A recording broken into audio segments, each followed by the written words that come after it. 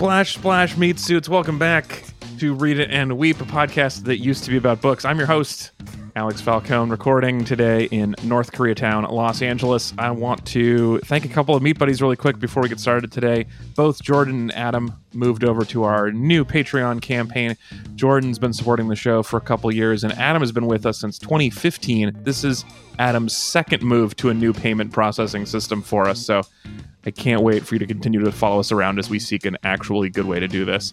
If you guys would like to join Adam and Jordan and help keep us limping down the tracks, you can go to Metreon.com, and we really appreciate everyone who helps support the show. Let me introduce you to our panel for today. It's a wet one, you guys. First up in Southeast Portland, he's at Anthony Lopez, part 2 on Twitter. It's Mr. Anthony Lopez. Hey, excited to be here. Up for air and drying off. Just try to sun dry and. You got your branded jacket with the name of the planet you hoped you arrived on already embroidered on your sleeve. Yeah, and I asked for a Canadian patch. That's just a thing for me, though. I just don't want people to know. I thought that was weird how often they mention Canadian things on the show, but it's a Canadian show, so I understand.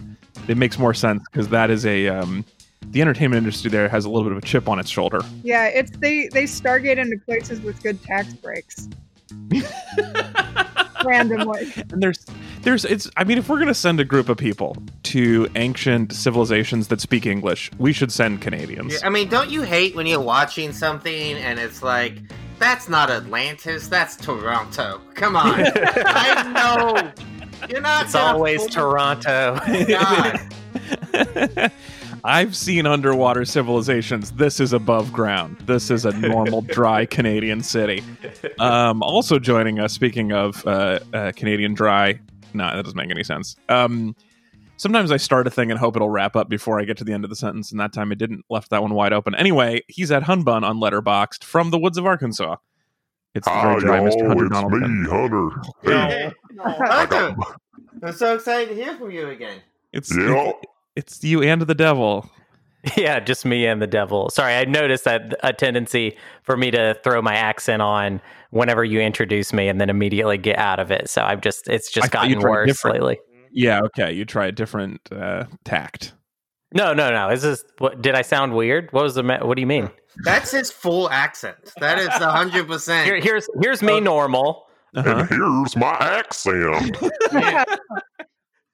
See, doesn't it sound like Bill Clinton himself just stepped on the podcast? That's how Bill Clinton does it. Like, howdy, y'all. I'm Bill Clinton. Everyone said it was really he really spoke to people. I don't know I don't understand it. I don't see it. I feel your pain. You guys, that is a topical reference. Let me bring in our final panelist today at Phoebe Bottoms on Soch. In Connecticut now, right? Well, I'm in Minneapolis in transit to Connecticut on my way. You are the most locations of anybody we've ever had on the show. It's so much. I'm spread out all over America like a bad roommate. Like, why is there one in my room? Yeah, well, we're gonna draw a line down the middle of the country and be like, you keep your stuff on yours. No, that's been tried before. That doesn't go great. You keep your stuff on that side of the Mason-Dixon line. I'm always like, I guess Southern California is like geographically further down. Anyway, I'm just slowly ping-ponging my way further and further up northeast. Well, we're glad that you could... Phoebe, make sure you don't touch Rhode Island. I wrote my name on it for a reason. Because I'm sick of my other country roommates fucking with my shit.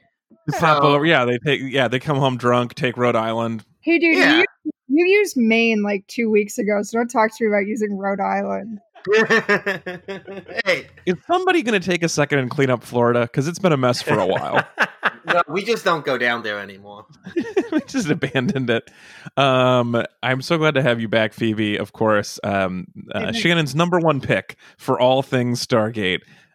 Is Phoebe. But before we jump into the Stargate, though, we have so many things to talk about. First, let's talk about what else you guys have been watching, or I guess just thinking about this week. Phoebe, have you been watching anything else during your ping ponging? I watched I'm Thinking of Ending Things, the new Andy Kaufman movie. Oh, Yeah. Charlie Kaufman, you mean? Sure. He's No. back. Andy Kaufman's longest con yet. Oh my god! I mean, when you think about it, that makes the meta stuff of adaptation even Yeah. funnier because Yeah. Charlie Kaufman doesn't even exist, you know? Charlie Kaufman is an Andy Kaufman character. Yeah. Is a really fun theory. Yeah. I like that a lot. There's a new Charlie Kaufman movie on Netflix. Yeah. What do you think of it, Phoebe? Oh, I absolutely loved it, and I can't stop thinking about it. So can I say so quickly? This is a reoccurring problem with me of like swapping people's names around and being like, okay, we went to go see Iron Man, whichever one it is, with Mickey Rooney in it. No, wait, Mickey Rourke. Thinking of Yeah, Iron the Giant. Iron Man. Yeah, it says Iron- and at the end of the movie, the credits were going, and I was like, "Who's that Russian actor?" And Matt was like, "This is Mickey Rourke," and I was like, "Oh, that's why Mickey Rooney didn't show up in the movie." I'm like constantly fucking it up. I don't know if it's like a problem with how my brain works, but it's just like that wire is such a perfect fucking crossed. This is a mom thing. This is a perfect mom thing for you to do. Yeah. I think it's funny though that you switch the name around, yet you still you also switch the person around though. Yeah. In the case of Iron Man, Yes. So convoluted and stupid, but every single time I'm like, yeah, but wouldn't it be a little bit better if it was the way that I thought it was? I mean, everyone knows when you're casting movies, if you're trying to get an actor to do offensive accents, Mickey Rooney is your number one with the bullet. Then right behind him is I Mickey do love Rourke. that. My favorite part of Iron Man is when he moves into that apartment and has a racist Chinese accent downstairs. Do you remember that? it plays really good for the Chinese market that they're really trying to break into. At least both of those are very understandable mistakes, as you got the Mickeys confused and the Kaufmans confused. Very reasonable mistake. Yeah. It's so stupid. As long as you get half the name right, I think that count. And if it's last name, then you'd still get it on Jeopardy. So, well, if you just said Kaufman, you'd be right. I would, right? Yeah, that's Jeopardy there's rules. So many loopholes put in society for me to barely squeeze my body through. I'll take whatever I can get. The classic loophole-sized comic, Phoebe Bottoms. I want to actually, since I accidentally brought up Jeopardy, let me just go next, which is I was going to talk about Vietnam this week finally, but then we have to talk about Alex Trebek. Yeah, It's, your own personal Vietnam happened. This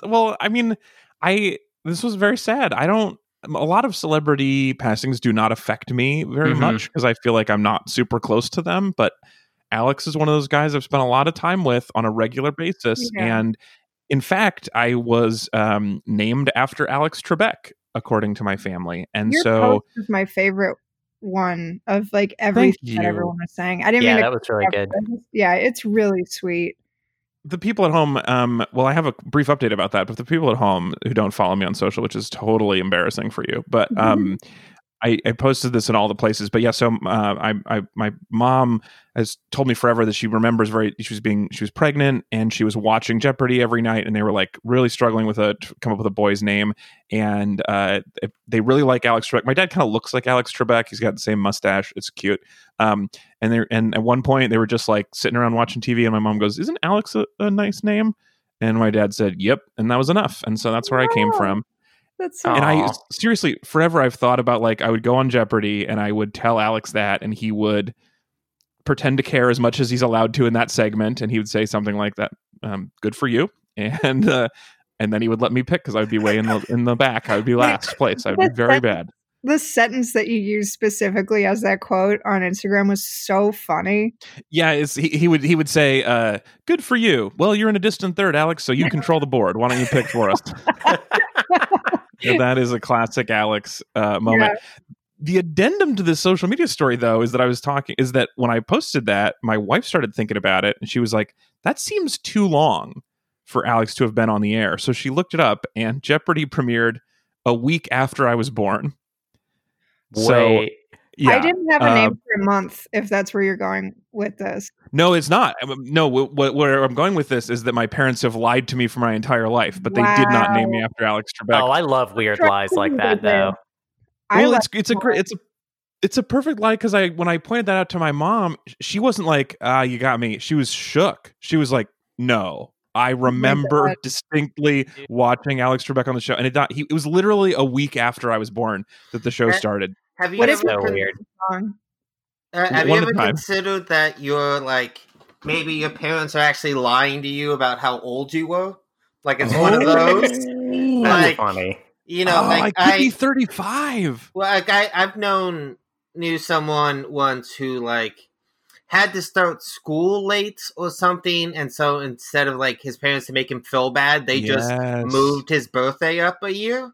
Oh, he was always just like a little big for his age. Yeah, so he didn't know until he was in his teens that he was actually a year older than he was. Wow, that's fun. I would love that if my parents were trying to sneak me into like being like really big in Little League or something. I had a summer birthday, so I just got to be a year older. My mom took me out of I went to go to regular kindergarten orientation with the class that I should have been in with my right age group. And the teacher told us to draw houses, and I drew a house with rain. And then the teacher came by and yelled at me for not drawing just the house. And my mom took me out of school for a year because she was like, I'm not going to tell my Waldorf kid that she can't draw a goddamn house with rain in it. And then literally put me into school a year later. I was like the oldest kid in the grade because I had a better teacher who'd let me like do what I wanted creatively. Whoa. Anyway, I am crippled practically, so that's... I was because I'm born in September, I was like right on the cutoff, and so my parents decided to let me. I could either be old or young, and they put me in old. And there are some positives to that, but one of the downsides is thinking that you're tall and smart, and then everyone slowly catches up and passes you. Yeah, and then you realize you're like barely 6 foot and kind of adult. And then I was a tall kid.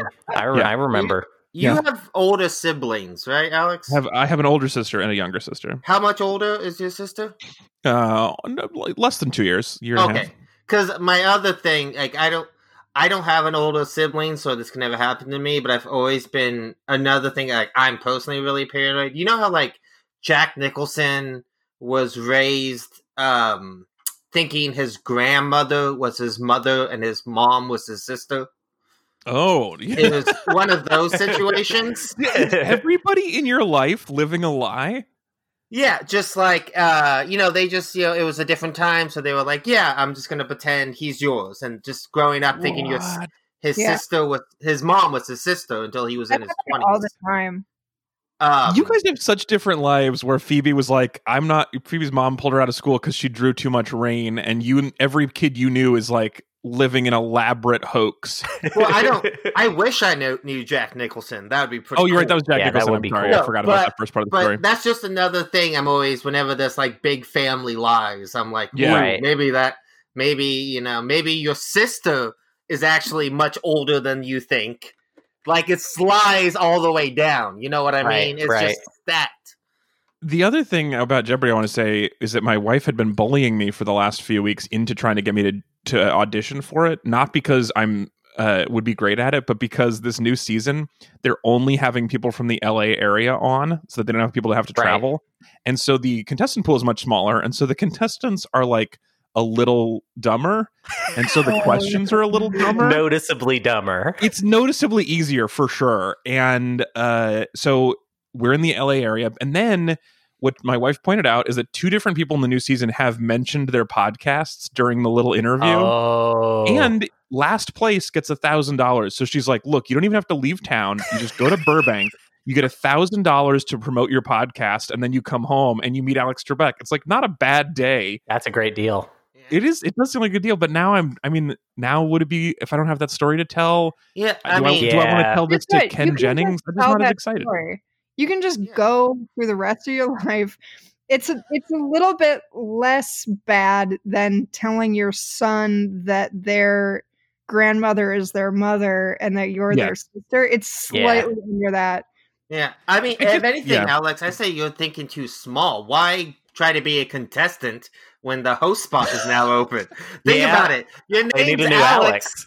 I know. That's true. They won't have to change most of the stationery or anything. Phoebe's already going to confuse our two names. Yeah, you're Alex. Yeah. This is a good idea. I mean, I'm sure that it's going to be Ken Jennings, but if I could maybe convince him to let me have it. No, fuck that, man. Just get in there. Yes, it's your goddamn birthright, Alex. You were named. Yep. After the show. You were named after Alex Trebek, for sure. You were named after the show. Or the show after you. Yes. I would really enjoy hosting Jeopardy. That seems like such a fun gig. I think you'd be great for that job. Yeah. Let's get a petition going. America loves the petition. Yeah. They do. I totally agree. I mean, isn't one of the worst things that could happen though is how long has Jeopardy been on the air then? 30-something years? Almost 36 years. Wouldn't it be the worst though that it runs for 36 years, you take it over, and it's canceled within a season and a half? Yeah, that pressure. That right there is the most stressful. To be clear, Alex Trebek's Jeopardy ran for 36 years. There were two other versions before it. That there was a daytime Jeopardy, and there was another host, Art Fleming, I believe, hosted the show before Alex took over. And you think you wouldn't be good at Jeopardy? Look at all this useless knowledge you have there. It's so impressive. Well, that's the best part, is that Alex Trebek does not have to know stuff. He just, it's all written down. You can tell he knows stuff, though. You could just tell. Well, he does. So I was just yesterday I was on a podcast called Probably Science with Andy. I'm sure you guys know Andy Wood and Matt Kirshen. And Andy Wood was just taped a Jeopardy episode that's coming out next week. So we were talking about it a lot on the show yesterday, and he gave me some fun facts, including what he said was that the show tapes at 11 every day. Alex Trebek showed up at 5 a.m.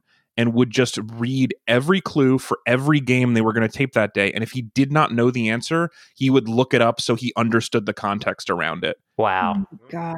Just a hardworking dude who fucking loved Jeopardy. He was so dedicated to that show. He's into it. And he know at least as many facts as someone who works at a Snapple factory. Oh, for sure. If not even, comparable to Snapple. I feel like Snapple makes a lot of theirs up, even. So Alex Trebek definitely knows more. I feel like they make it up at Jeopardy sometimes. Yeah. I'm like, he might history. Alex what Trebek is that? makes it up. He goes in and he writes in the answers. He's shaped so much of what our concept of the world is.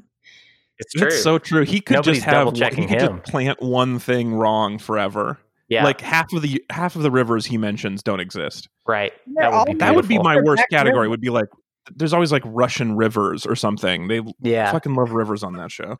They really do. I just want to ask real quick before we move on from Trebek, even though we have been on it quite a while, but I just want to say, has anybody ever heard Longmont Potion Castle, the prank phone call artist, his phone calls with Trebek? Because they are hilarious. And Alex Trebek takes it very, very well, being overall. This is the actual Alex Trebek. It's not a fake thing. It's a real call. Yeah, Longmont Potion Castle is a prank phone call artist who's been doing it anonymously for 2 decades now or something like that. Yeah, I have heard of him. Somehow he got Trebek's phone number, and he prank phone called him several times over the years, and they are all very, very funny. And Trebek does get mad, but he doesn't fly off the handle. But he's also, I don't know, he's the best type of person to get prank phone called, because he's taking it seriously and he's getting a little bit frustrated, but he's not gonna hang up on you or get so angry that he swears or something. And it's kind of beautiful. I think after a while he starts to understand that he's being pranked over the years. He got pranked several times from this one guy, and he never changed his phone number? I guess not. Wow. But check them out. They're on YouTube. They're hilarious. Do you know Alex Trebek thing? He is the voice that carries you up in a trolley at the Hearst Castle from the gift shop to the mansion. Oh, that's so fun. I haven't been to the Hearst Castle in years. I would like to go back. I went there as a kid, but that's a fun adventure. Yeah. That's what I got. All right. Bye, guys. That's good. You're correct for $200. All right, Anthony, what else are you watching? Jack shit.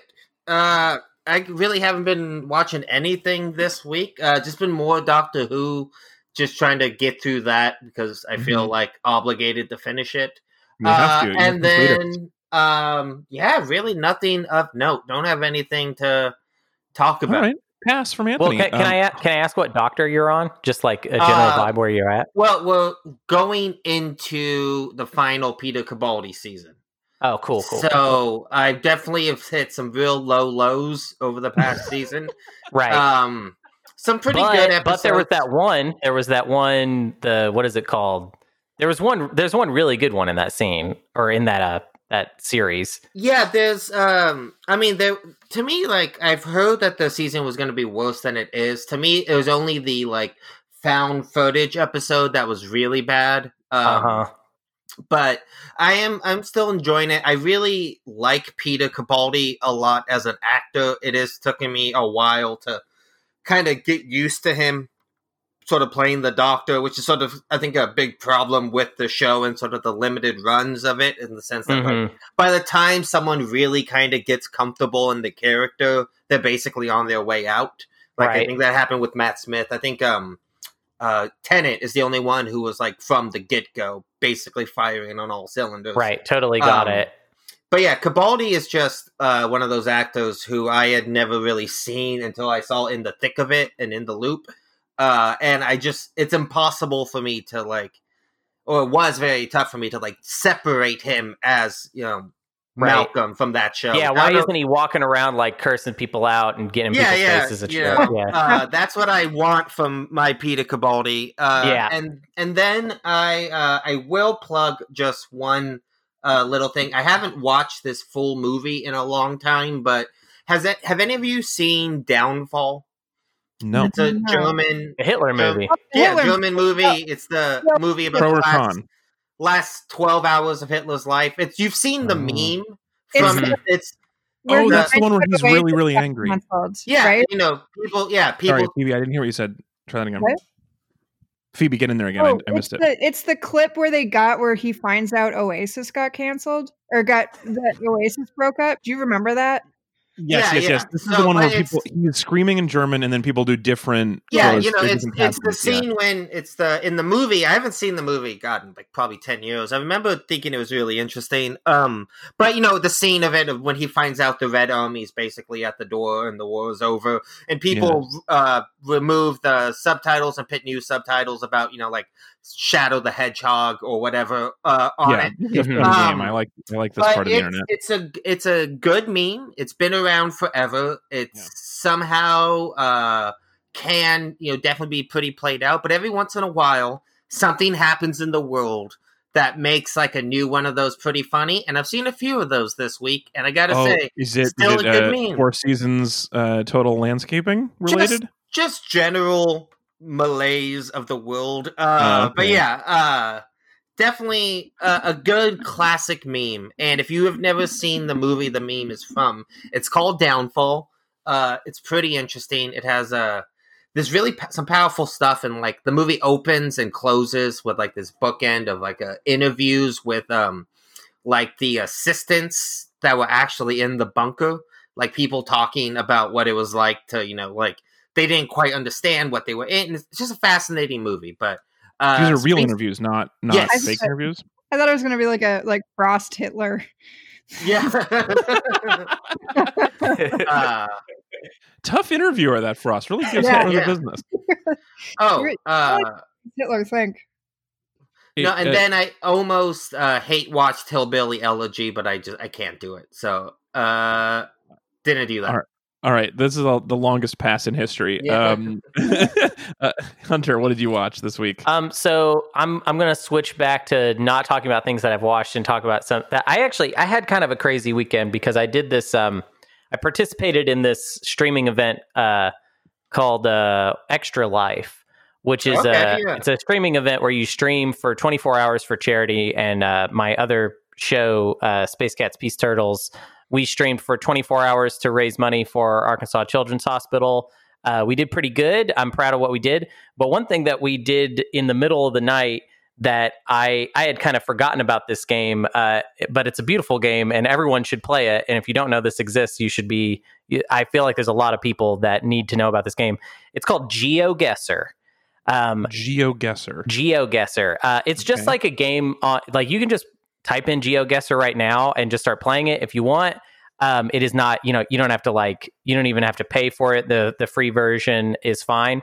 What GeoGuessr is essentially, it plops you down on like a Google Street View of just some place, and you have to figure out where you are. That's the concept of the game. So it just goes, bloop, here you are now. Look around. You can move around. You can zoom in. You can play the game a lot of different ways. Like, I like to play it where I don't have to figure out exactly where I am. All I have to do is figure out like what country I am in, and I can't move. I can change my camera angle, but there's no movement involved. So a lot of it comes down to, you learn a lot of really weird stuff about different countries, like how their license plates work. And like, you end up looking at, street signs and like public, just like, boring, just kind of like city, municipal signage type stuff, and looking at that, trying and figure out like where you are.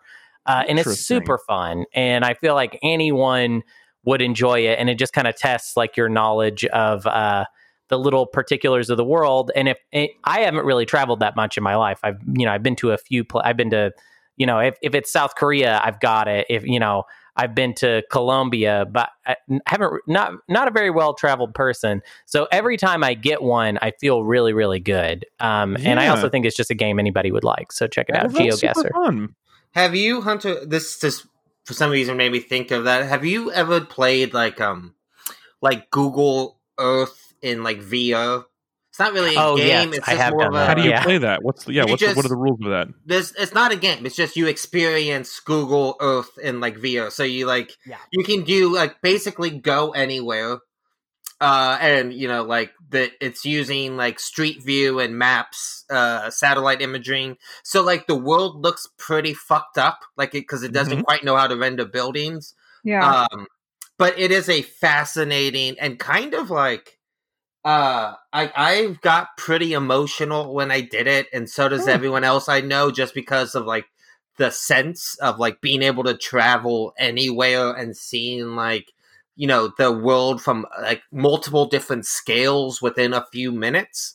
But yeah, it's a very surreal, cool experience if you ever get the chance to do it. I mean, regular Street View makes me a little motion sick, so I can imagine that adding that to VR, which also makes me motion sick, would not work very well for me. But it's one of those things that seems like if I had a stronger brain, it would be cool. Yeah, maybe that does. You can't. He's 2'6", make a healthy. That's so true. Yeah, it's like when you get a cold and the flu at the same time, and they beat each other. Well, speaking of traveling super fast, let's talk about our movie this week, which is actually a TV show, which is the show Stargate Atlantis. If you want to travel fast around, there's no faster way than through a Stargate. This is the TV show that ran from 2004 to 2009 on the Sci-Fi Network, a spinoff of the movie from, what a coincidence, a couple weeks ago on this show. Wait a minute. And a spinoff from the show that is a spinoff from the movie. Yeah, this is a double spinoff. Yeah. Yes. Wait. Which actually makes it the movie again. It's a double spin. 2004? What are you talking about? Yes. Did I watch 2004 to 2009? I watched. We watched Stargate Atlantis, right? No. Wait, what did you watch, Phoebe? I watched the original Stargate television. I watched the first 3 episodes of. Oh my god! Yours does not take place underwater. So this is a read it and weep first. I wish it was a first. We have definitely had fucking Stargates. Oh no! I watched the original Stargate show, Stargate SG-1.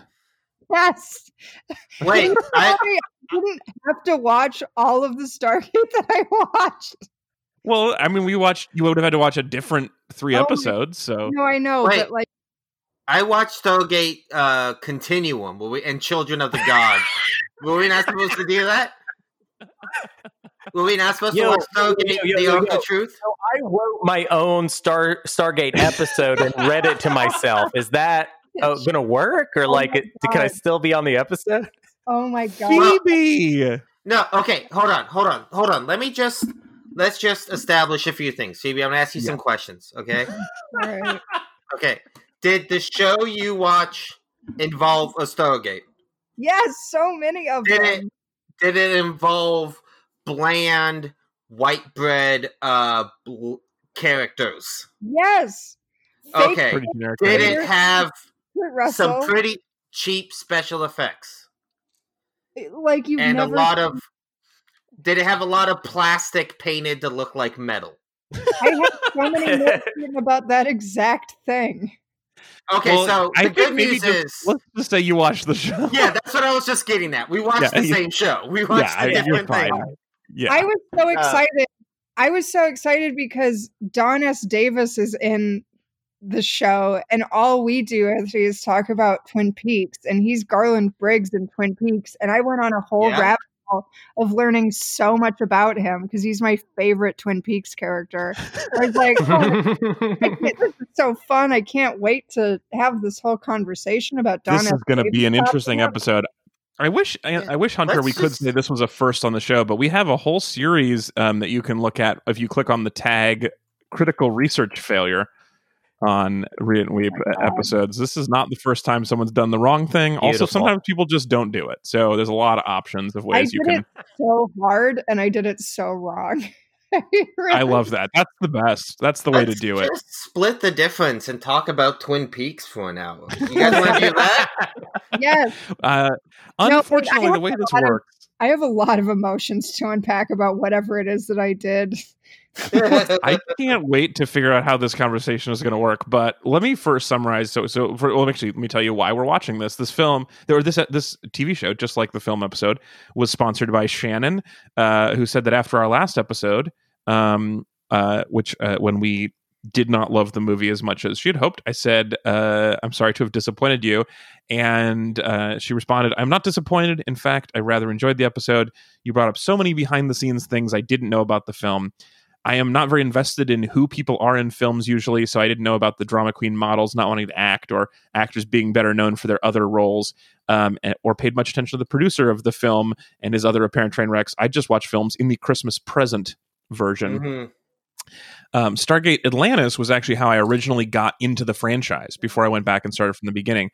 Perhaps having a concept about the Stargate world prior to Stargate 94 had helped me overlook and forgive some of the problematic parts of that film. So I do understand everyone's hesitation, and I think I really would like to sponsor a follow-up episode so folks have a more updated assessment about the franchise to pull from, or in our case, a few different parts of the franchise to pull from. Alex, may I say we are actually stargating Stargate with how we've watched this show. I stargated into Stargate. You guys Stargated. This is such a great way to do the series is you watch one and then you just skip to a random place in another series and then skip to another random place. You dial the next episode and bam, there you are. Yeah. Well, I mean, can I just talk about what was her name again? The sponsor? Shannon. Shannon? That's like, first off, I thought we were pretty fair and fairly positive on the movie, but I think what she just said was so interesting because watching this, Phoebe, you probably wouldn't get this because you didn't watch the right show, but because you're a failure and you should feel bad. No, but I'm curious if this is actually really good that you watched the SG-1 because I had a question about that. I was blown away by the way Stargate Atlantis, the way it is like a spinoff of a spinoff. There obviously was a backdoor pilot somewhere in Stargate SG-1. Mm-hmm. Because Stargate Atlantis starts like it's the second episode of a TV show. Like if you had never seen Stargate, if you did not know what the premise was, I would be so curious of because just Stargate Atlantis just throws you into it. It doesn't explain what the Stargate is or what they're doing. Well, it's weird. It explains a lot of stuff in the first 15 minutes is a lot of exposition, but it is not exposition that I would consider helpful for a new viewer on any level, basically. Yeah, none of the characters was explaining here's what's going to be a little different this time. Okay. Sorry, what were you gonna say? Go ahead, Phoebe. I was just gonna say then this is actually a really fun way of doing this because Stargate SG-1 starts roughly 45 minutes after the movie ends and is detailed exposition from all of the very literal fake actor versions of those characters being like, man, that kid really reminded me of my dead son. Like directly back in there and like hang out in the same planet as they were. Oh, that's great. With fake Spader and his fake son, and it is unreal. So it's Sci-Fi Channel quality versions of the movie actors? Well, yeah, I mean, we talked about this on the Stargate episode. Yeah, the show has all the same characters, but all their names are spelled differently. Oh, right. So, yeah, MacGyver is playing the Kurt Russell character, but his name's spelled differently. The guy with the glasses who's in the first episode of Atlantis is the James Spader character, I believe. Yeah. So, like, they're all the same characters. They just have slightly, the names are spelled different. But yeah, this, Atlantis is, from what I gather from my research, what we watch takes place between Stargate SG-1 season 7 and 8. So season 7 of Stargate SG-1 builds to them finding this Otic base and finding out about Atlantis. So that's why all the characters who know each other already are there, and like you're supposed to know these people. So for Shannon to start with this and then like work backwards, I think is such a weird, interesting way. There was a story to that, and why that is how it was brought to her, and I don't remember it exactly. It might just be that was the one that was available for streaming at the time, and so when someone was bugging her to watch Stargate, she started with the free one. Well, SG-1 is basically just fan fiction with a budget. They're like, oh well, we could keep seeing what happens with these guys, and then they go to the same planet, and then after that they Stargate into weirdly a forest that looks like Toronto, and then they just kind of Toronto for a long time. Well, so with SG-1, something that I was kind of curious if this was something that they had just started doing by Atlantis, but like in the movie, when they go to the alien world, they're all speaking like an old ancient, like weird version of Egyptian, like fake Egyptian language, the way it would evolve over thousands of years or whatever.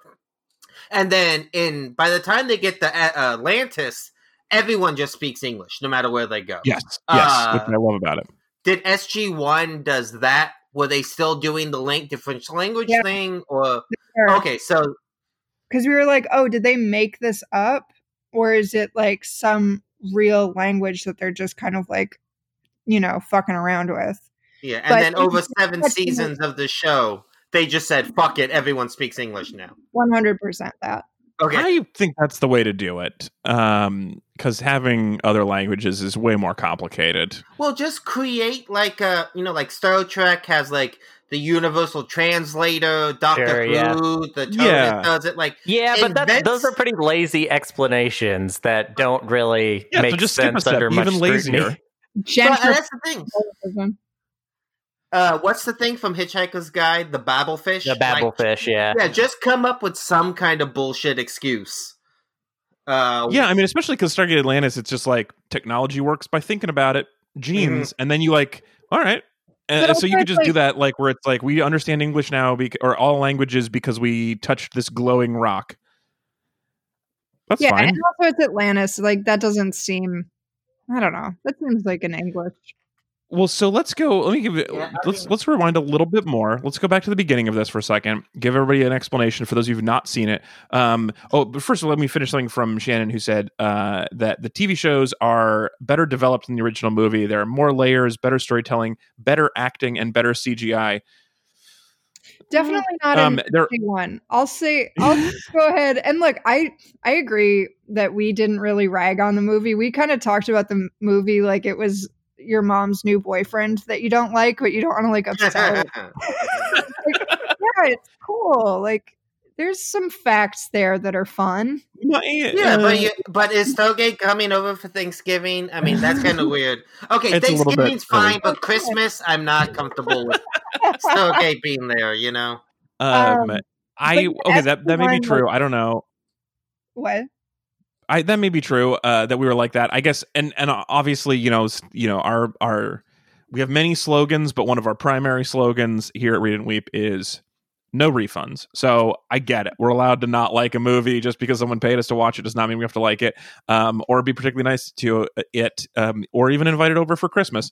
But Shannon, one of the reasons why Shannon wanted us to watch the show is she also said there's a lot more inside jokes and like kind of poking fun at themselves and even some fourth wall breaking. So it's a little bit more fun and silly, which I definitely think is true. And I watched Atlantis. I might come out and say that I enjoyed I enjoyed this watch more than I did the movie, so I understand that a little bit. There were things I liked about the movie, but I differently, I guess. But I generally kind of enjoyed these 3 episodes. But let me summarize for people, and I'm not just saying that because I'm the one who runs the PayPal account, including me. Yes, let me summarize for the people who have not seen the show, including Phoebe. So we watched the first 3 episodes. We watched the 2-part pilot and then episode 3 of the first season of Stargate Atlantis. So here is first previously on Stargate. An ancient race of highly intelligent humans spoke English, built the pyramids, and built these big round goo gates that let you wormhole to other planets that are almost all nitrogen-oxygen-based atmospheres and mostly have English speakers. When I wrote that, I forgot, you're right, there was other languages, but they spoke something. They were ancient Egyptian and the other ones. Anyway, now, my 5-sentence summary. In the continuation of the Stargate franchise, a group of people are working in Antarctica, and they aren't worried about the thing attacking them because they have their very own Stargate up and running, and they've just figured out the address to the never-explored-before wet-ass planet. A team of hot scientists and wimpy soldiers say goodbye to their families forever and walk through the gate onto the wet-ass planet and discover a massive, unoccupied, ancient, lost city of Atlantis that they can immediately move into and start touching stuff. Newsreels on the planet moistly explain that a long time ago, all of the star hopping finally caught up to our ancient human brethren when they accidentally teleported onto an alien planet filled with a race called the Wraith, who use their hand mouths to suck the life force from a human chest whenever they're hungry. Modern humans are scared, but they need more power crystals or some shit, and so they send the team, led by the only actor I recognized on the show and thus assumed they couldn't afford to keep on, through a gate to a random place where they meet a modern, ancient human that speaks race that speaks English and is just stilted enough to let you know that they're still kind of primitive, but they're also super hot, and the modern people are horny for them. Number 5, together, our modern humans and modern ancient humans escape the few Wraith, but wake up a bunch more Wraiths, which obviously means the Wrath of Wraith is on the way. But for now, they can go back to their dripping, sopping, disgustingly wet planet and transition into just mostly a horny workplace comedy in the future. That is Stargate Atlantis. You did it. Yeah. I mean, Any corrections or modifications from that summary? No, I think you nailed it. I mean, you should definitely, you were correct. Robert Patrick does not stick around. He gets got pretty fast. Robert Patrick, man, he has the best sad eyes. It's just great. Oh, they're so sad. There's such sadness behind his eyes. I do think you need to stress that the Wraiths don't just suck your life out of you with their weird vagina hands. Yes. They also dress like vampires who are cosplaying as Sephiroth. Yeah. From Final Fantasy VII. That's what I was thinking about them. These look like fish if fish were goth. Yeah, but they also look exactly. Fish. The main one looks exactly like Sephiroth with the big white hair. One look a little bit like a Jared Leto Joker. Sure. Yeah. I mean, but this is kind of chicken egg though. Jared Leto Joker. Did they didn't get into the goth fish at all in SG-1? I believe the Wraith are a bad guy just for Stargate Atlantis. That's the whole point. Because the Wraith is like one of the most interesting pieces here. Sorry, go ahead, Phoebe. Oh no, it's a pretty dry show for what I saw. Yeah, yeah. Also, is it worth mentioning like that Robert Patrick probably just got hired because he's also made out of the goo that Stargate is made out of? Yeah. That's how he got the Terminator 2 job. That's a good point. He can run really fast without looking like he's out of breath, and he's made of goo. You're made of goo. We were thinking we could have you on our goo show. You've really cornered the goo brand.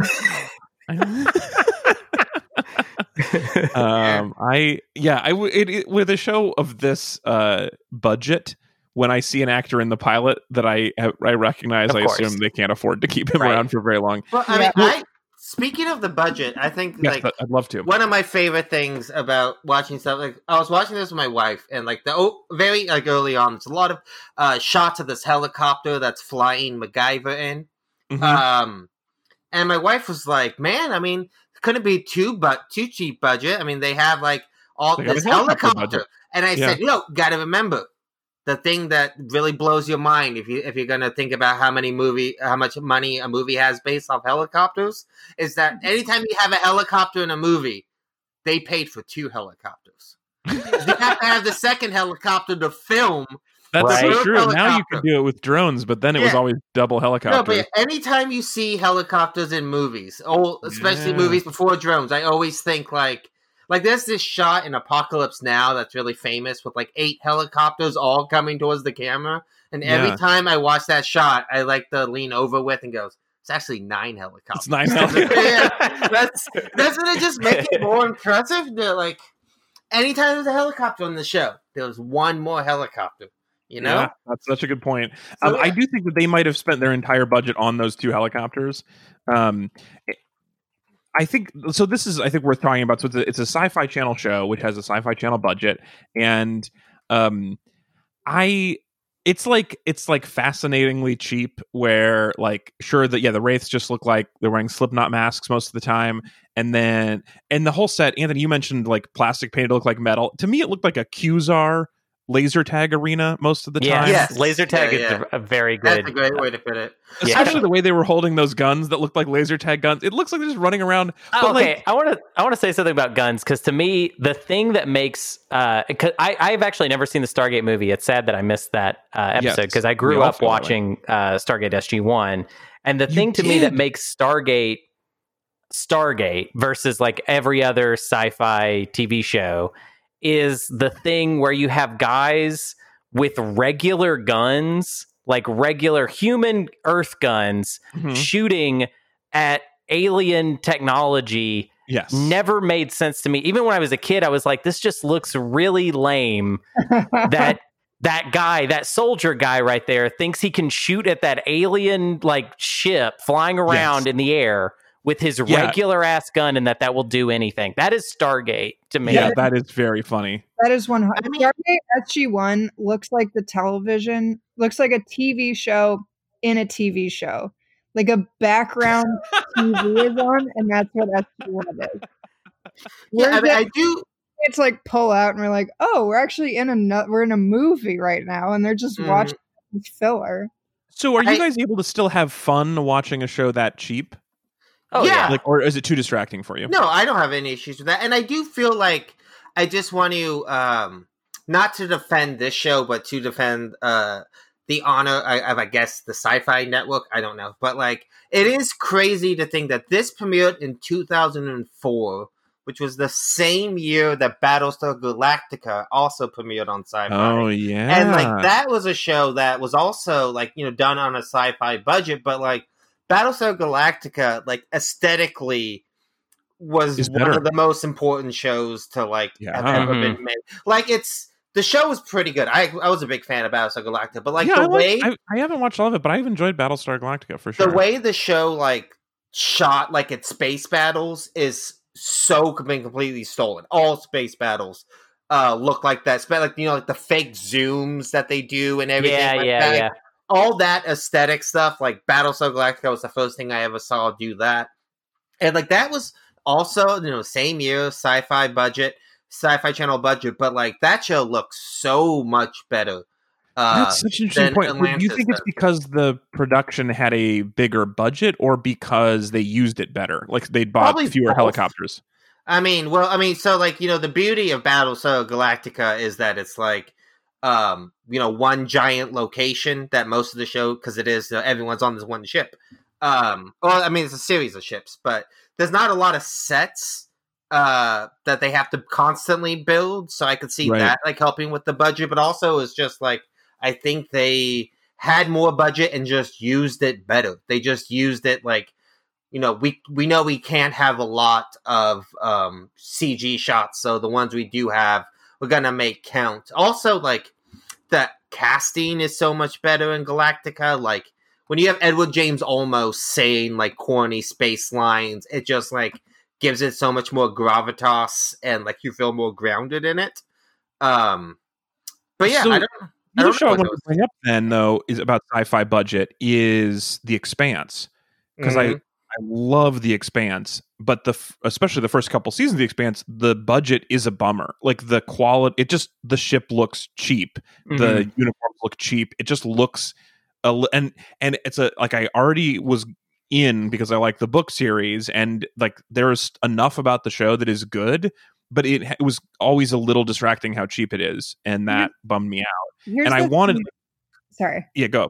No. Oh no, it's funny, like the thing that depresses me the most about it, and it has nothing to do with what the budget is or how, like how the sets are made to look on a small budget, but having PA'd off and on for 10 years and having to work like under art department, the thing that's depressing to me is like in the episode of SG-1 or fucking anything that you seeing like a giant wall of hieroglyphs, like knowing how many people got yelled at and like how intense they had to work to like get this stupid piece of garbage to like.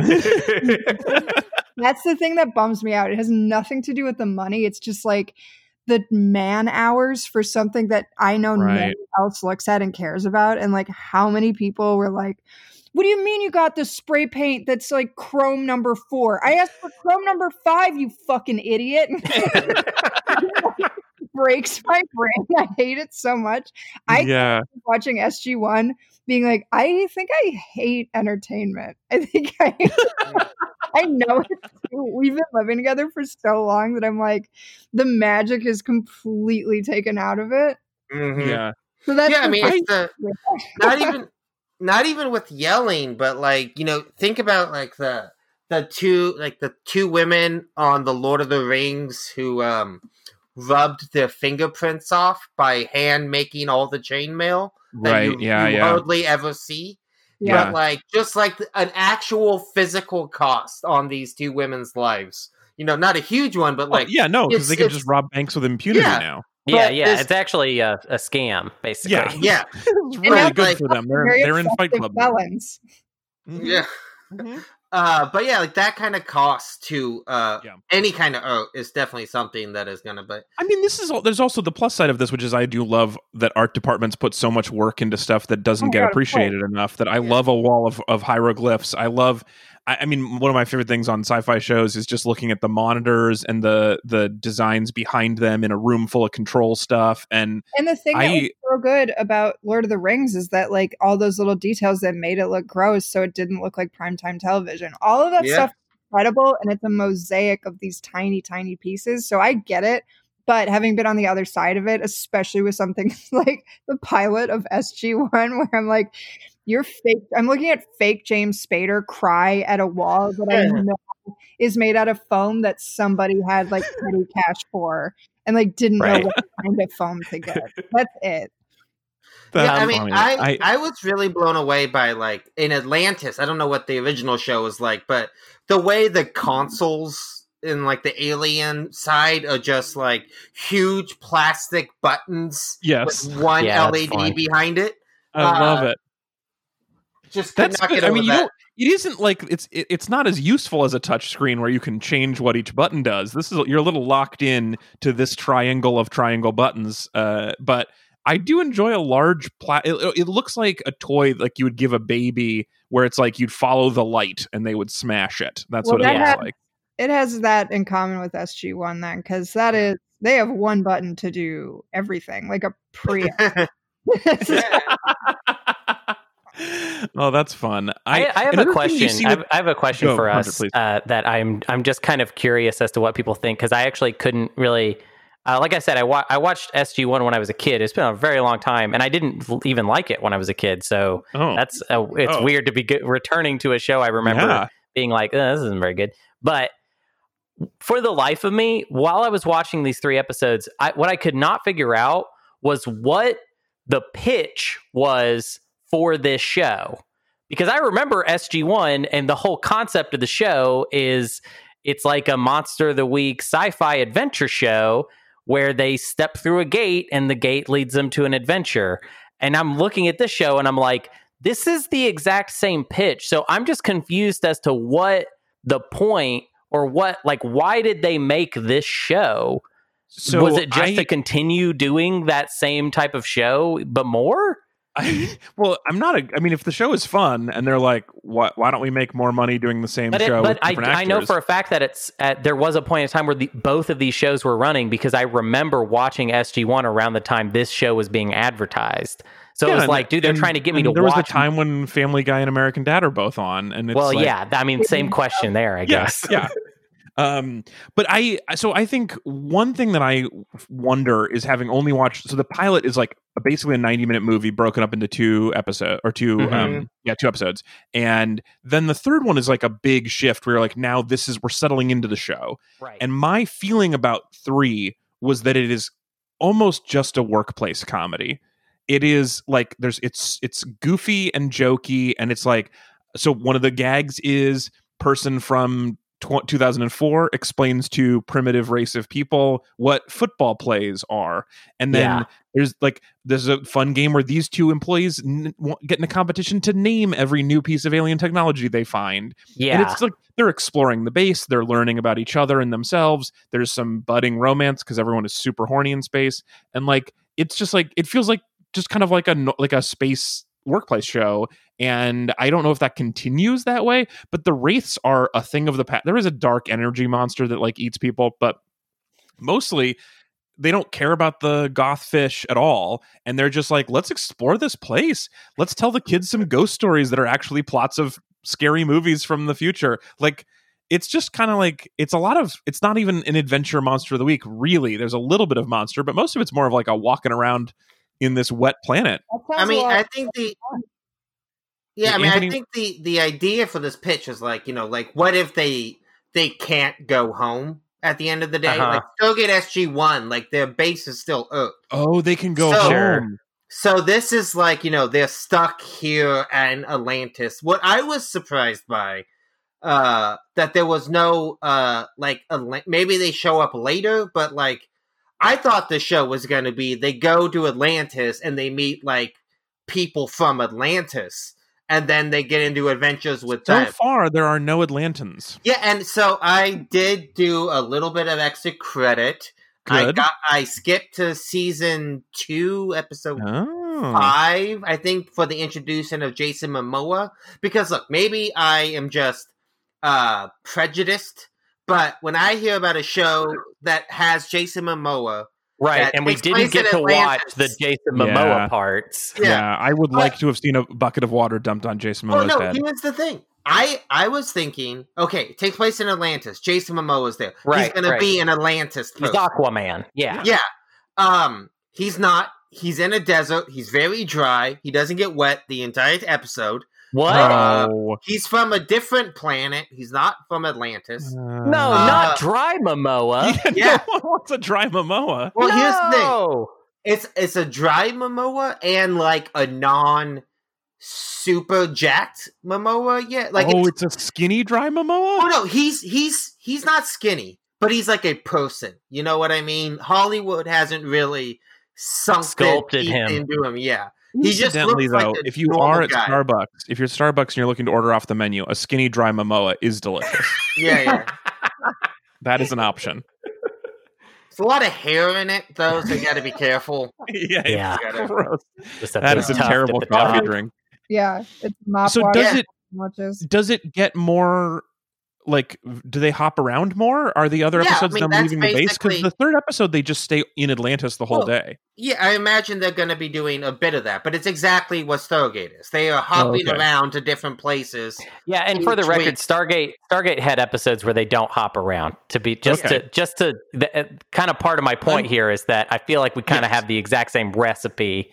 Also, in Stargate, literally in the original show, you could find an anagram of every character has a counterpart in SG-1. It's almost like exact 1-to-1 ratios. Right. Yeah. Well, so in that way, I feel like the show is the same show.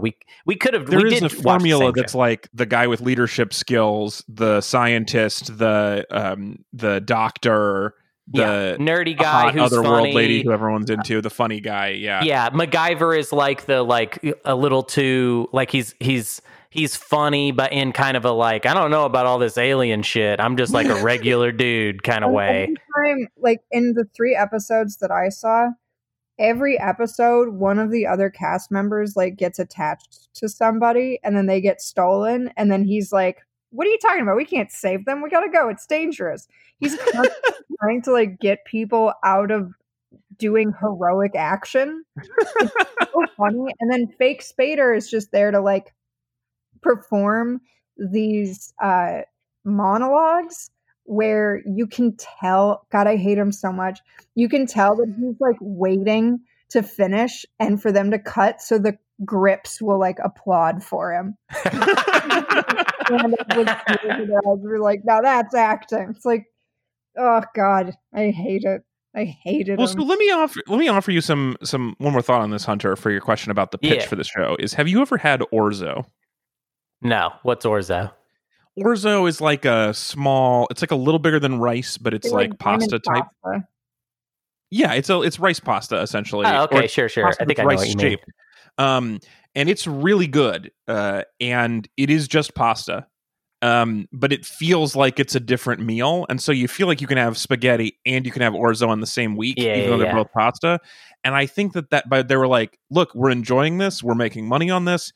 It's cost effective. What if we did it underwater? Like that'll be different enough that we can sell. And then people will have 2 in a week, and they're like, well, they're different because this one's in the water. How about I have an alternate theory.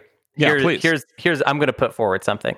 Let's say you're making a show, and the show you have is MacGyver of all people is carrying the show, but then MacGyver gets tired. He's like, MacGyver sweepy.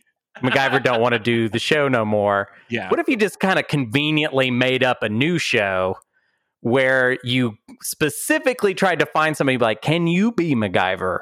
Could you kind of do a sort of MacGyver thing? Interesting. Because we have this kind of MacGyver-based economy we've been working on, yet he's threatening to leave, Yeah. So, I mean, and I also think it's kind of telling that, like, I'm a big Trekkie, and in the 90s, there were a bunch of different Star Trek offshoot series. There were there was Next Generation was a big hit, so they started Deep Space Nine and then later Voyager. And the thing that you got used to was in the pilot episode, you would have like a Next Generation character to sort of say like everything's all right, you should watch this or whatever.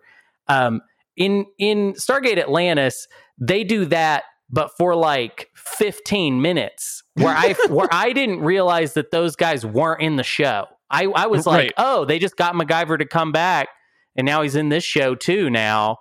And then he left, and I was like, what? You're leaving me with these strangers? Yeah.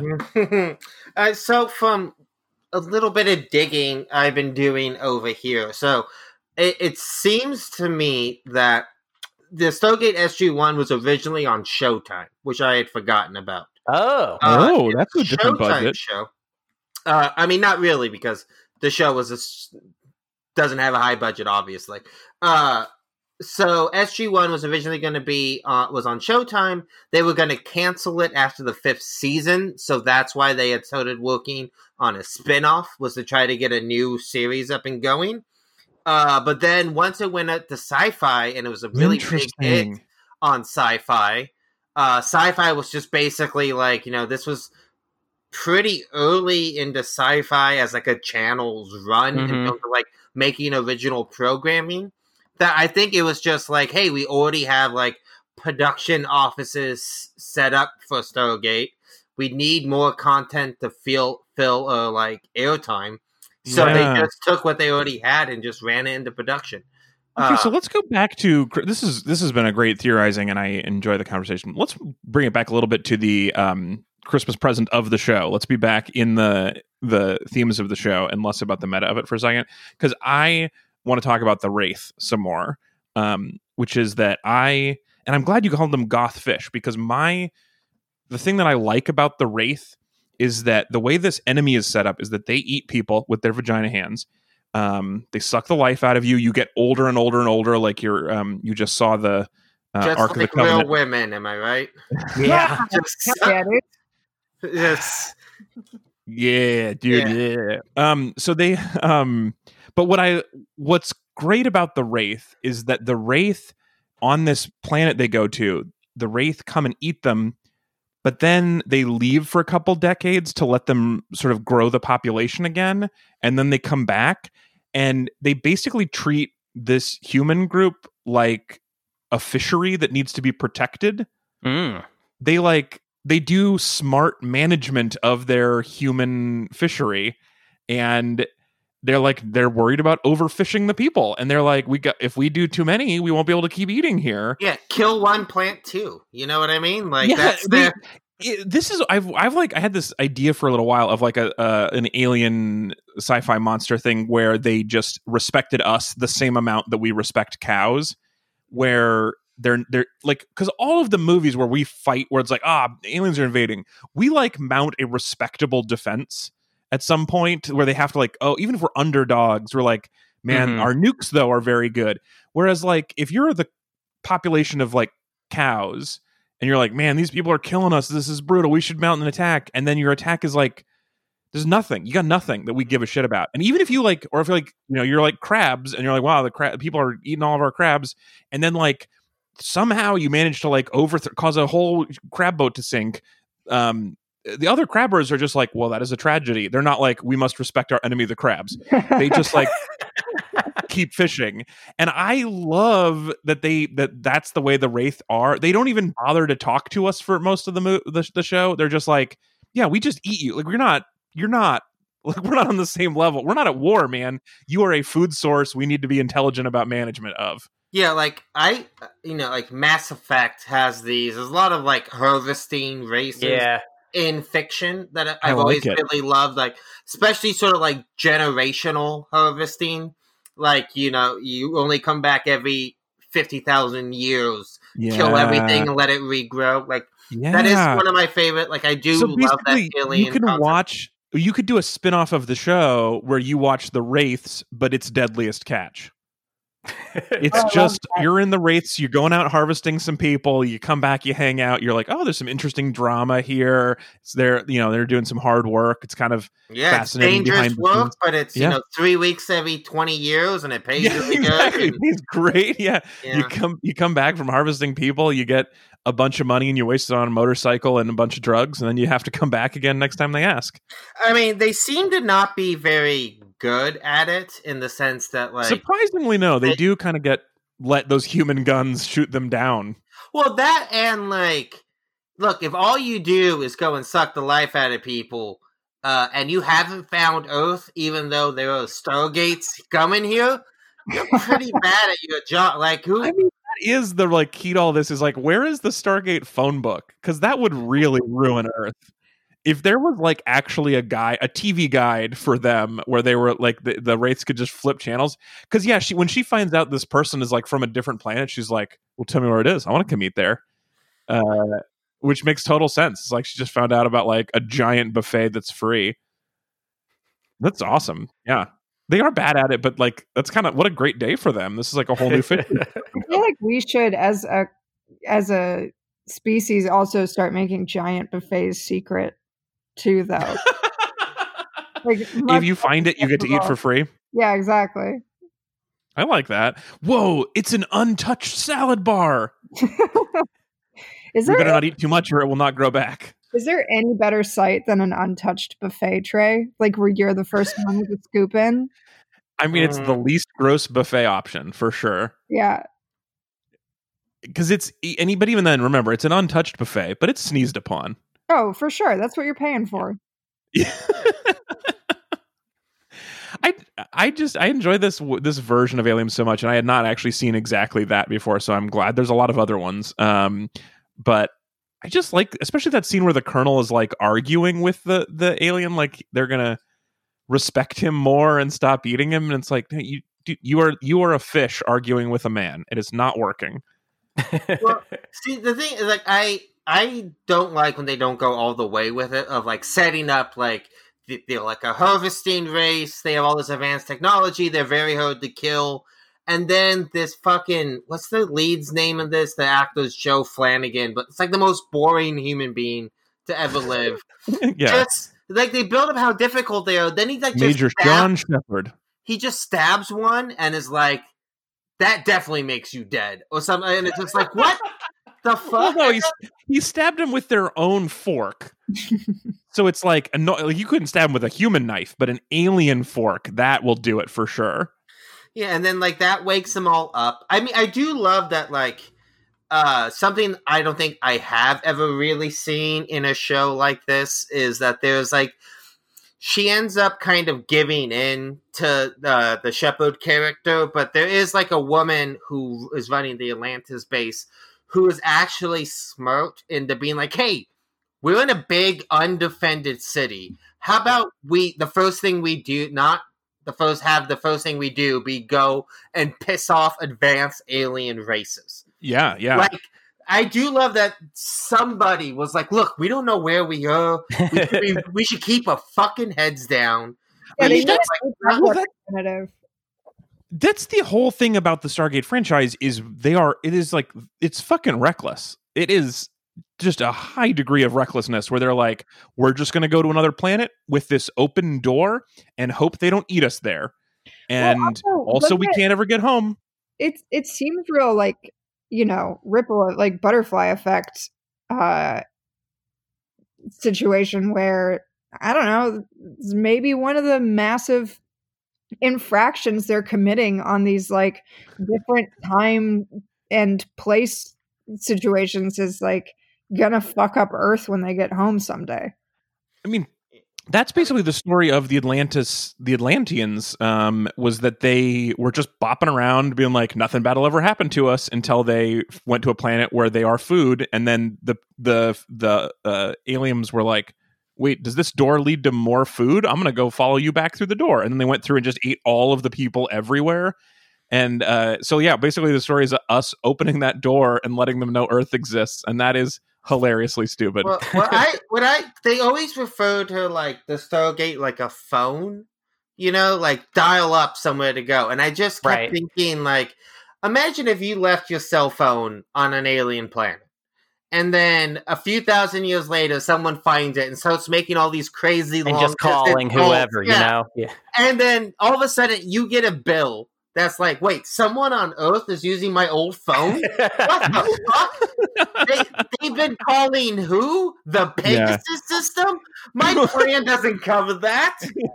That's roaming charges. Hey, what the fuck? They are roaming, Yeah, so that's true.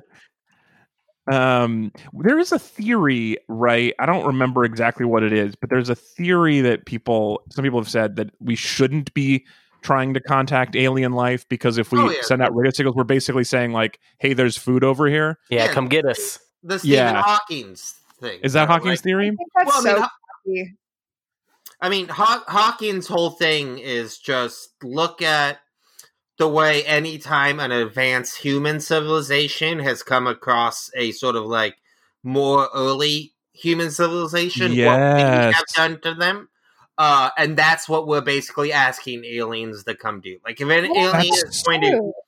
I don't think that's true at all. I think it's like so stupid to be contextualizing aliens based on what we know as people, because it's like it's so solipsistic in terms of what we think other species motivate. But you don't think that it's reasonable to have some caution?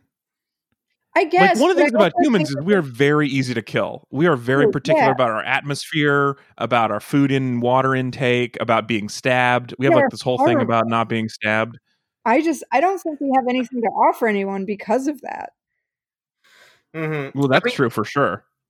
I've always kind of just thought that the odds, hopefully sort of like the great filter in like the Fermi paradox sort of line of thinking of like, to get there, hopefully, to be able to like do long intergalactic traveling, you would have to have evolved enough as a species that like, hopefully you're not like an imperialistic murder society.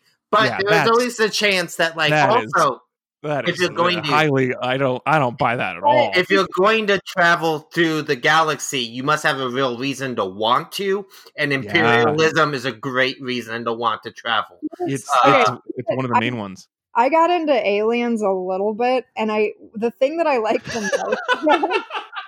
most. Really, Waldorf, tell me more about this. Well, the thing is, it's like they're saying that the way that other species are able to like go from place to place and time like travel around is just because they've developed a new level of consciousness that we're capable of, but we're just too like in our own heads to do it. So in reality, all you have to do is just open yourself up to, like being able to contact other things from other places. And it's a lot less about like, oh, let's build a spaceship. Yeah, and then it's why like the film Contact is like the best version of this in terms of I think in terms of like human alien interaction. The Carl Sagan book and the Zemeckis film Contact is like the best case scenario. But that is exactly like the idea that the signal had been out there for like 60 years. We just didn't. Right. We weren't listening for it. Is like a huge theme of that movie, Yeah. I think best case scenario, though, is Cocoon. I don't think that there's any alien setup that is a more perfect blueprint than getting a bunch of Brian Dennehy eggs in a pool and everyone has a nice time in a fountain of youth. Cocoon is a perfect I've not seen Cocoon, so I'm sure this is a great joke. We gotta watch Cocoon. I'd watch Cocoon. Impossible to find. We tried watching it this summer. You can't watch it anywhere, but man, it's so good. I am all about that. I think the best case scenario is Event Horizon and we all die in a blood orgy. Oh, I also love that. I mean, I'd be open to that. Which blood orgy? It's just every Thursday night for me. We'll put Cocoon on the back burner for having you back in a little while and talking about it. I think the best case scenario is Men in Black, but that's just because if aliens are going to come, I definitely want Rip Torn to be the main feet on the ground in terms of who's in charge of what. I mean, man, what a delightful movie that is, and also just what a fun version of the world that we could live in. Everything about that's perfect. There's a lot of this is what I want. Whatever it is, bureaucracy. That's what I like. I just want whatever new thing that we find out to be like, there's got to be a government agency that's going to have to struggle for it. Alex, you know what the difference between you and me is? What? I make this look good. I should have seen that coming, but I was very thrown off. Yeah. All right, let's get our final thoughts in here for Stargate Atlantis. This is some fun, interesting conversations from the sides. I will just say that I thought this was cheesy, but in a fun, interesting way. I could see people liking it, and the same way that I feel like some the others the things that bother me about the other sci-fi series that are good. I could see that being like, if I can see through it here, if I can get past the Qzar spaceship. I like some things about the goth fish, and I definitely enjoy some of the jokiness. Like the thing about them naming new things, fun running gag for me. Got me. I was delighted by it. I thought there was some decent character stuff here, and I can see enjoying it. Did you guys secretly hate it and you're just being nice? I mean, I did not like it very much, but I will say a nice thing about it. It is not, as far as I can tell, super sexist, which is kind of a big deal for science fiction television. So good on that. I mean, not yet anyway. Yeah, I mean, it's just 3 episodes. Who knows? They got a lot of time. But the horniness was also a thing that bothered me in the movie, where they were just like, you show up on a new planet and you're like, well, they look like people. Man, that's a hot person. And that jump to you're meeting a species from another planet and being like, well, they look humpable. Yeah. I just don't follow that at all. Actually, you know what? Scratch it. I'm going to take it back because it does feel like it's probably going down a bad path there. But yeah, I don't know if it is sexist later on, but just the way they look at I mean, compared to Star Trek, which I love so much, it's not sexist.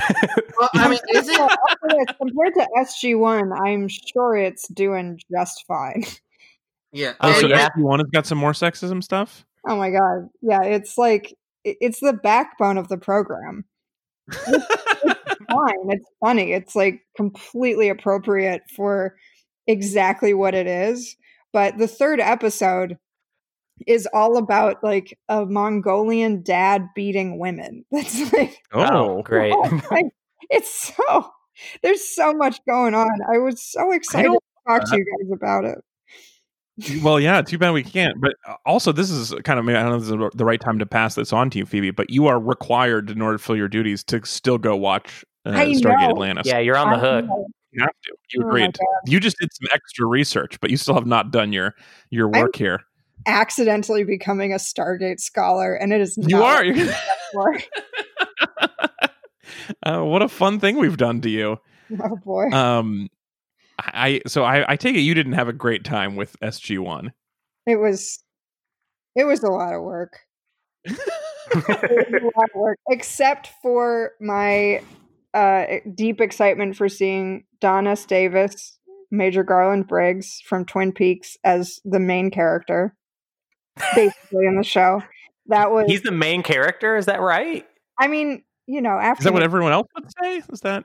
Yeah, that's what everyone would say. It is his show, in the same way that Charles Grodin is a household name. The lead character of a thing is not, it's not subjective, or it's not objective. You can pick whichever. Yeah, no, there's an emotional lead. There's an eyebrow lead. Some people have great eyebrows. Really steals the show. I just love him so much. I did a bunch of reading on him. He got his PhD in theater, but he was also a commanding officer in the Army. He's just great. And so I got to spend some time with him, and that was really exciting. And other than that, I would just like to move on from this and pretend it never happened. Anthony, do you have any final thoughts on Stargate Atlantis? Yeah, I'm gonna kind of echo what everyone has said. I sort of thought, I can always get down for sort of a fun, sort of episodic monster of the week romp. I do wish that I think a lot of the side characters, so specifically the sort of nerdy high scientist who's played by a guy named David Howlett, who made me really want to go back and rewatch Cube because he's the lead in that. And every time I see him, I'd be like, I wonder if Cube's good. But a lot of these, I thought he was pretty good. Jason Momoa is obviously super, not in the episodes we watched, but he is super not in those episodes. I agree with that. Super not in those episodes. There's an actor named Rainbow Sun Franks in this show, who's the sort of the soldier's second in command, who I thought was really good. My biggest problem is I think the main lead, Joe Flanagan, is just the most boring human being. Well, this is another thing about the sci-fi budget, is that these seemed like sci-fi budget actors. There's a certain look, I think, of low budget science fiction actors that you get that are just they're generic. They're if they were in your friend circle, they'd be your hottest friend. But for movies, they're not that hot. And then they're for soldiers, they don't look that strong or intense. And for scientists, they don't look that focused or studious. They're just this is actors. If you need actors, these are some of them. You have to look at an actor like this, look at him deep in the eyes and think can I imagine this guy on the con circuit for the next 30 years of his life? Yes, Yes, I can imagine Joe Flanagan on the con circuit, which I'm positive he'd still be doing. I did definitely notice that if you click through these people, if you like look through them on Wikipedia, every one of them, their photo is them speaking at a con panel. Yeah, exactly. That's it's so perfect. Yeah, that's where the real money is. But I do kind of think that I don't really say I haven't seen SG 1. I was a little disappointed from like a conceptual thing that I really liked. I do enjoy the movie Stargate, and one thing I kind of like about it is sort of like the mystery and the things that aren't answered. I always get bummed out anytime like cool advanced technology comes from like a proto-human precursor race. Yeah, you do hate that. Well, I just think it's a lame storytelling thing when it's just like, oh no, they were really advanced humans before us, and they invented all this stuff. I just think it's just like, it just annoys me. I just really hate like precursor and like ancient races kind of story tropes, and I think that like the fact that not only is Atlantis not ancient like precursor humans, but like the Stargates. A precursor human technology as well. It's now like a different flavor of precursor human, or it might even be the same. I don't remember, but in the movie, it's just like, you know, this weird alien technology these bad guys use. But now it's like, no, the early humans made this before they got wiped out, and it's just like it just shrinks the universe. I think that kind of writing. Mm-hmm. And it's always one of my biggest pet peeves. So, like, just a few minutes into this, when they're like, oh, yeah, the Atlantis people, they invented the Stargate when they used to live on Earth.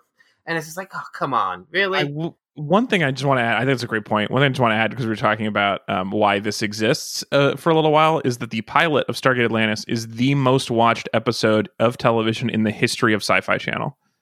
Oh, wow. Really? That was their most successful single episode of television. All right, that's fine. Yeah. Well, yeah. And that's back when they had I's instead of Y's. So it's like, is it even the same channel? But all right, that's where I'm going to end our discussion of Stargate Atlantis. I have one more quick thing I want to do on our way out, and then we will say goodbye to you all. So please stick around for a fun segment I don't have a name for exactly.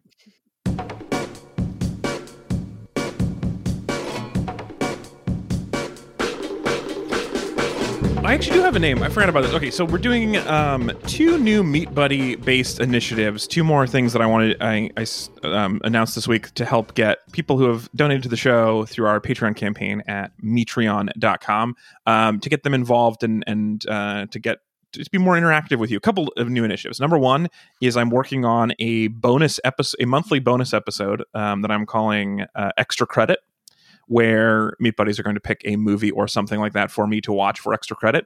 I don't know exactly the form it's going to take. I haven't discussed this with Anthony and Hunter yet. Surprise! I don't know what I'm going to do with it. I just want people to pick something, and then I'll figure out how. And I like I'm going to watch it. But at least I will watch it, and there might be a whole episode. Who knows? We'll see. But there's an extra credit episode, and so that is the Meat Buddies are voting on that. And for this first one, I wanted one more Keanu movie so I could enjoy more Keanu-vember. Currently, the way the voting stands is that Constantine and the new Bill and Ted are neck and neck. So cool. Those are our current top picks. It is interesting that because I've not seen John Wick 3 and I've not seen Bill and Ted 3 and I've also not seen Matrix 3. So I could do a whole thing of just Keanu's third appearances in a series. But people surprisingly are very excited about Constantine as well as Bill and Ted. So one of those is going to win, and I will watch it, maybe involving you guys depending on whatever his schedule is like. But we'll do a bonus episode about that. But the other initiative that I'm working on for Meat Buddies is something called Infrequently Asked Questions, which is I've enjoyed our Meat Buddy segments when we have a new Meat Buddy and they ask us questions. And so I want to have just like a miscellaneous discussion section at the end of the episode, episodes sometimes, where Meat Buddies can ask us questions and have us discuss them about pretty much anything. But I think the dumber the better. That's my leaning. I would prefer it not be like really important philosophical conversations, although this one definitely is. So we're going to start with a very important philosophical conversation. This was submitted by Nora. And I will just remind Meat Buddies that they can always email me podcast@read-week.com for more questions, for infrequently asked questions, and I'll also have a place for them on Patreon going forward. Nora asks a question inspired by their friend Bem. Asks, would you rather have to smell whatever's on your TV screen all the time, no opt-out, all screens smell like the thing that's happening on them, or have one all-purpose hole like a bird. All-purpose hole. Why is that so easy? Hole. I don't, because, all-purpose hole. I don't know what to tell you. I never use two of them at the same time. Just use one. Always, like a bird. How many purposes are we talking? Because you're saying all-purpose hole, and I need to know the upper limit here. Think of 4? All 4. I'm going to say all 4 purposes. Sex stuff. There's number 1, there's number 2, there's sex stuff, and then there's eggs. Talking. But we're not talking. Wait, no. This says all-purpose hole like a bird. Is talking one of the features? I do not believe that birds talk out of their cloaca. No. No, it's like a bird, so I think it's just like... I'm sorry. I sort of missed that part, I guess. Yes, all-purpose hole like a bird. Yeah, if this is one all-purpose hole, then no way. There's no way you want to have the out and the in the same hole. And you think with it, and you touch with it. Sort of like an elephant trunk. Yeah. If it's really just combining 2 lower holes, that's maybe not that big of a deal. Well, the thing about birds, though, is they can't really control when they poo. It just happens while you're out and about, which would be inconvenient. Is that part of the deal? But I don't know. I sort of assume. Well, if you have the one hole, it probably doesn't have the same. It wouldn't have the same waiting room. Let's consider this real quick, because you guys all jumped on the hole, and to me the hole it's a downside. It's not a huge downside. Well, that's what I'm trying to figure out, is how big of the downside risk is. I think it's just kind of mostly downside. And we're ignoring the fact that smell-o-vision will be good plenty of the time, y'all. It's not going to be bad. It's not like you just watch stinky stuff all the time. That's what I'm trying to figure out. So the smell-o-vision scenario, that's what caught my attention. One, is the smell coming out of your TV, or is it like something you have to like put in front of your face? So here's the way it is worded: is as it appears on the screen, you smell it. No opt-out. So that makes it seem like it's not coming from the TV. It's maybe like immediate, or it's an implant in your nose or something. Well, but there's no getting away with it. Can I get like 5.1 smell? Can I get like Dolby Atmos smell? Yeah, I would think, you would. It would be sort of 3D smell, where it's like if you're like looking into a scene and you see something at the end, you'd smell that. In the distance, but you'd have a closer smell on your left and right nostril. Yeah, for sure. I'd watch a lot more Binging with Babish on YouTube. I feel like you'd watch a lot less of like medieval shows. There'd be like Game of Thrones type shows where it's like horses and shit. No. Well, no one's watching a show before people showered. Is somebody like mixing the smell in terms of like the way you do sound mixing? No, it's got to be magic. Come on, Anthony. It's got to be magic. Let me finish. Fuck. You just want to give someone else another bullshit Oscar. No, but I want or was it like the smell that was captured on set? You know what I mean? Like, when I'm watching Game of Thrones, am I smelling medieval fantasy world, or am I smelling a soundstage in Pinewood? Ooh, that's what I want to know. Question. I think that is a good question. Either way, it's magic. On the screen, I think it's all like implanted. You know what I mean? So wait, no, say that again. So I think it's stuff that's put on the screen. It's like attached intentionally to what the mixed image is. Yeah, and then it's like implanted in your head. So I never want to watch that one scene in like Slumdog Millionaire when he's in the pool of shit. Yeah, no, you definitely don't. Either whether you can't watch a Terry Gilliam movie ever again. That's for sure. But you could it would just. So here's the thing about this though, because you control what's on the screen, but the screen controls what you smell. It would just change your media consumption. You could just like watch a lot more Chopped and Iron Chef and just like enjoyable smells. Awful. You know what doesn't sound bad? One hole. Well, I have a lot less caveat. Everything just going out of the same general zone with the same general thing. So here's my only thought on one hole is if you're doing it, if let's just say it's as if our two holes merge and they are the same function now, it just means that there's just more poop on everything else you're doing. Yeah.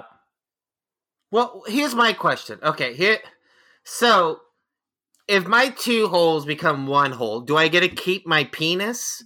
Like, am I going to have my penis and then I'll just ejaculate out of a separate hole? Like, I assume you're picking which hole you're sticking with, right? Birds just so you might poop out of your dong? No, birds just smash them together, so you don't get like a ornamental penis. Right. So we're just all I mean, this actually does kind of make some of the gender binary less important in a way. It would be really helpful. Fucking find some way to fuck that up. Yeah, we'd still fuck it up. But yeah, I think everyone has the same cloaca and you just smush them together. Exactly. Yeah, well, we know which one J.K. Rowling would pick. That's fun. Really quick aside about J.K. Rowling is I'm trying to I'm rereading the first Harry Potter in Spanish as an exercise to try to get better at Spanish. Fine. And it's very slow going, but it's fun. But when you spend a lot of time looking up words, you're bathing in the language a little more, I think, than you would if you're just reading it for fun. And the first third of the first Harry Potter book is almost exclusively her fat shaming a child. Oh, yeah. Like the first of that book is just her talking about how much she hates Dudley's gross neck and how ugly and fat Dudley's dad is. Oh, and like beefy, weefy. Yeah, she hates that kid, and I don't feel like it's Dudley. This is Dudley's fault, and none of this makes sense to me that you hate Dudley this much. He's a dick. Be mad at him for that, but not for his body. Exactly. Anyway. Yeah. Don't. I mean, he was a jerk. He's a great. I'm taking the hole. You've convinced me. I actually think it's just the fun of smushing them together. That's mostly what got me into it. I have to tell you guys, I'm actually a lobbyist for Big Hole, and changed minds. Paid cloaca salesman, Baby Bottoms. I like Smell-O-Vision. I think it sounds fun. I mean, I'm gonna go with Smell-O-Vision, and I'm gonna invest in those like 4D seats you get at a movie theater. Yeah, and really make my movie watching as immersive. Do you mean like a Disneyland one where like the bugs touch your butt? No, the ones that kind of rock you around. That a motion theater. Yeah. All right. Man, I just realized once I get Smell-O-Vision, there's going to be like I'm going to be talking to people like, I didn't like a lot of it, but it had a lot of really good smells. That was just kind of a general. The plot wasn't great, but man, the field of flowers they walked through was incredible. Yeah. I like that a lot. I think that is fun. I think that is the better answer for your lives to be better, but 1 hole is just a fun choice. Alex, I like the anarchy of 1 hole. Let's go. Yeah, 1 hole is. It's fun difficult to just say 1 hole at people. It's like fake news. It's just fun to say. We're just walking around chanting 1 hole, 1 hole, 1 hole. Yeah, I like that a lot. I think it changes the answer, like what holes you're actually stuck with during your life. For me, it's just like, let's just streamline the whole situation. You guys don't really have a lot of like hole experience. Yeah, we are less experienced about hole for sure. Hole novices. So anyway. Definitely a hole novice. I'll maybe it's not as great as I think it is, but it's the only thing I know. No, I think it's a reckless choice that I appreciate. All right. Well, thank you so much, Nora and Bem, was it? I believe, for suggesting this question, and we look forward to more infrequently asked questions coming from our Patreons. You can send us an email, or you can do it on our Patreon page. And if you would like to submit for this segment, please become a Patreon at Metreon.com. And we really appreciate everybody who keeps us limping down the tracks. And we really, really appreciate Shannon for sponsoring this episode and these 2 episodes for this 2-part series, for sending us down this Stargate 1 hole and teaching us all about this moist planet of Atlantis. And just, what an interesting adventure that Phoebe's not going to remember, but I am for sure. Sorry. That was it for our show. Please get in here, Phoebe. That was a lot of fun. Oh, good. I had a good time too. I'm glad you guys could all be here. I'm so sorry I fucked up. No, you know what? There's almost nothing more fun than somebody blowing it really hard on the show. Especially out of that 1 hole, Oh, what if your 1 hole's on your back like a whale? Okay, never mind. All right. So anyway, enough. Segment's over. So we're going to be back again next week. Also, I should say, if you want to sponsor an episode where it's a less formal application system, just send us an email if you have an inquiry, if you have something you want us to watch. Although you can also, if you're a Metreon, you can also jump in and suggest movies for the bonus content. So however you want to control our adventure, you can be more involved. Now, we'll be back next week. Next week, I like keeping sometimes I keep these a secret from Anthony and Hunter. Not always, but sometimes I do. This is a big one. Next week, we're going to see all 9 helicopters. I can't believe you brought this up, Anthony. Next week, we're watching Apocalypse Now. Oh, heck yeah. I was just going to get off and watch it tonight. That's so fun. Yeah. Were you really? I've never seen it before. When you said it, I was like, tonight. I'm going to eat Steak Factory and watch Apocalypse Now. God, I can't tell if you're kidding. No, so we're going to watch...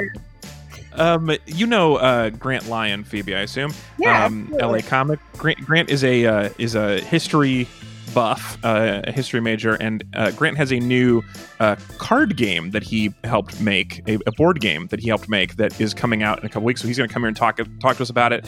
And the thing he feels the worst about not having seen with his history experience is Apocalypse Now. And I wanted to see it anyway because I've been thinking a lot about Vietnam, and so I'm finally going to get to do my opening thoughts on my Vietnam documentary that I watched now a couple months ago. So this is all built.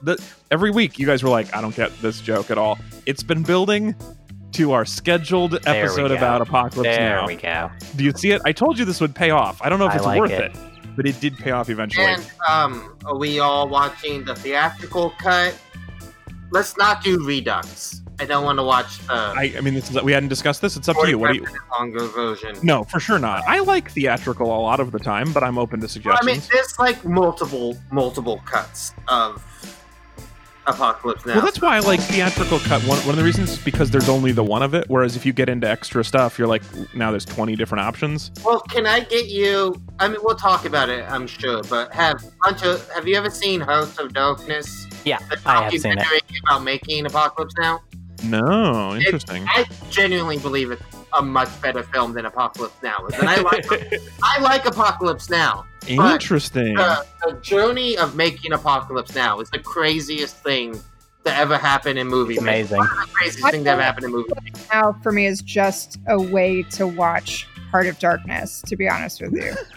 Like, I'm excited about watching that than actual movie. Yeah, I'm excited about this now. Okay. It's his wife, Francis Ford Coppola's wife made it. She was just candidly shooting, but if you don't, I mean, like, it perfectly mirrors the plot of Apocalypse Now, of this guy who's gonna take a bunch of people in the jungle and lose his mind along the way. It's phenomenal. I'm definitely gonna watch both of them. I've only seen Apocalypse. This will be my second time watching Apocalypse Now, but I've seen Hearts of Darkness like 4 or 5 times. Whoa! Yeah, okay. It's fucking great. Well, I'm not sure if I'll have time to do both by next week, but I might try. Maybe we should do. Maybe the next episode should be Hearts of Darkness because I would love to watch it again. Yeah, let's do that. What a smart way to do this. All right, cool. So we're gonna have a 2-episode Vietnam rock. That's a good film school way of doing it too. So we get to like actually talk about the filmmaking process. All right, this is how. For the listeners at home, if you wanted to know about like what goes on behind the scenes, there's nothing. We only talk when we're recording it. This is our only meeting. So you just heard us decide how to schedule an episode. So that will be coming out after this one. Cool. Very excited about that. Yeah, what a great idea. All right, cool. So we'll be back in with that next week. Thank you so much for joining us, Phoebe. It's always great to talk to you. Phoebe Bottoms on social media. Thanks, everybody. Good luck on the next 10 states you live in. Thanks for being here, Anthony Lopez. Thank you for having me. It's a lot of fun. And Hunter Donaldson. Thanks, buddy. All right, good luck with your charity. This is representing your country. Good luck representing your country this week. Oh, yeah. America owes you a debt of gratitude for how well you play Twilight Imperium this week. And if you lose, just say the game was rigged and that you demand a recount. Easiest way to do it. Yeah. That joke will definitely make you very popular among your international cohort. All right, we'll talk to you next week. Goodbye. Bye. Bye.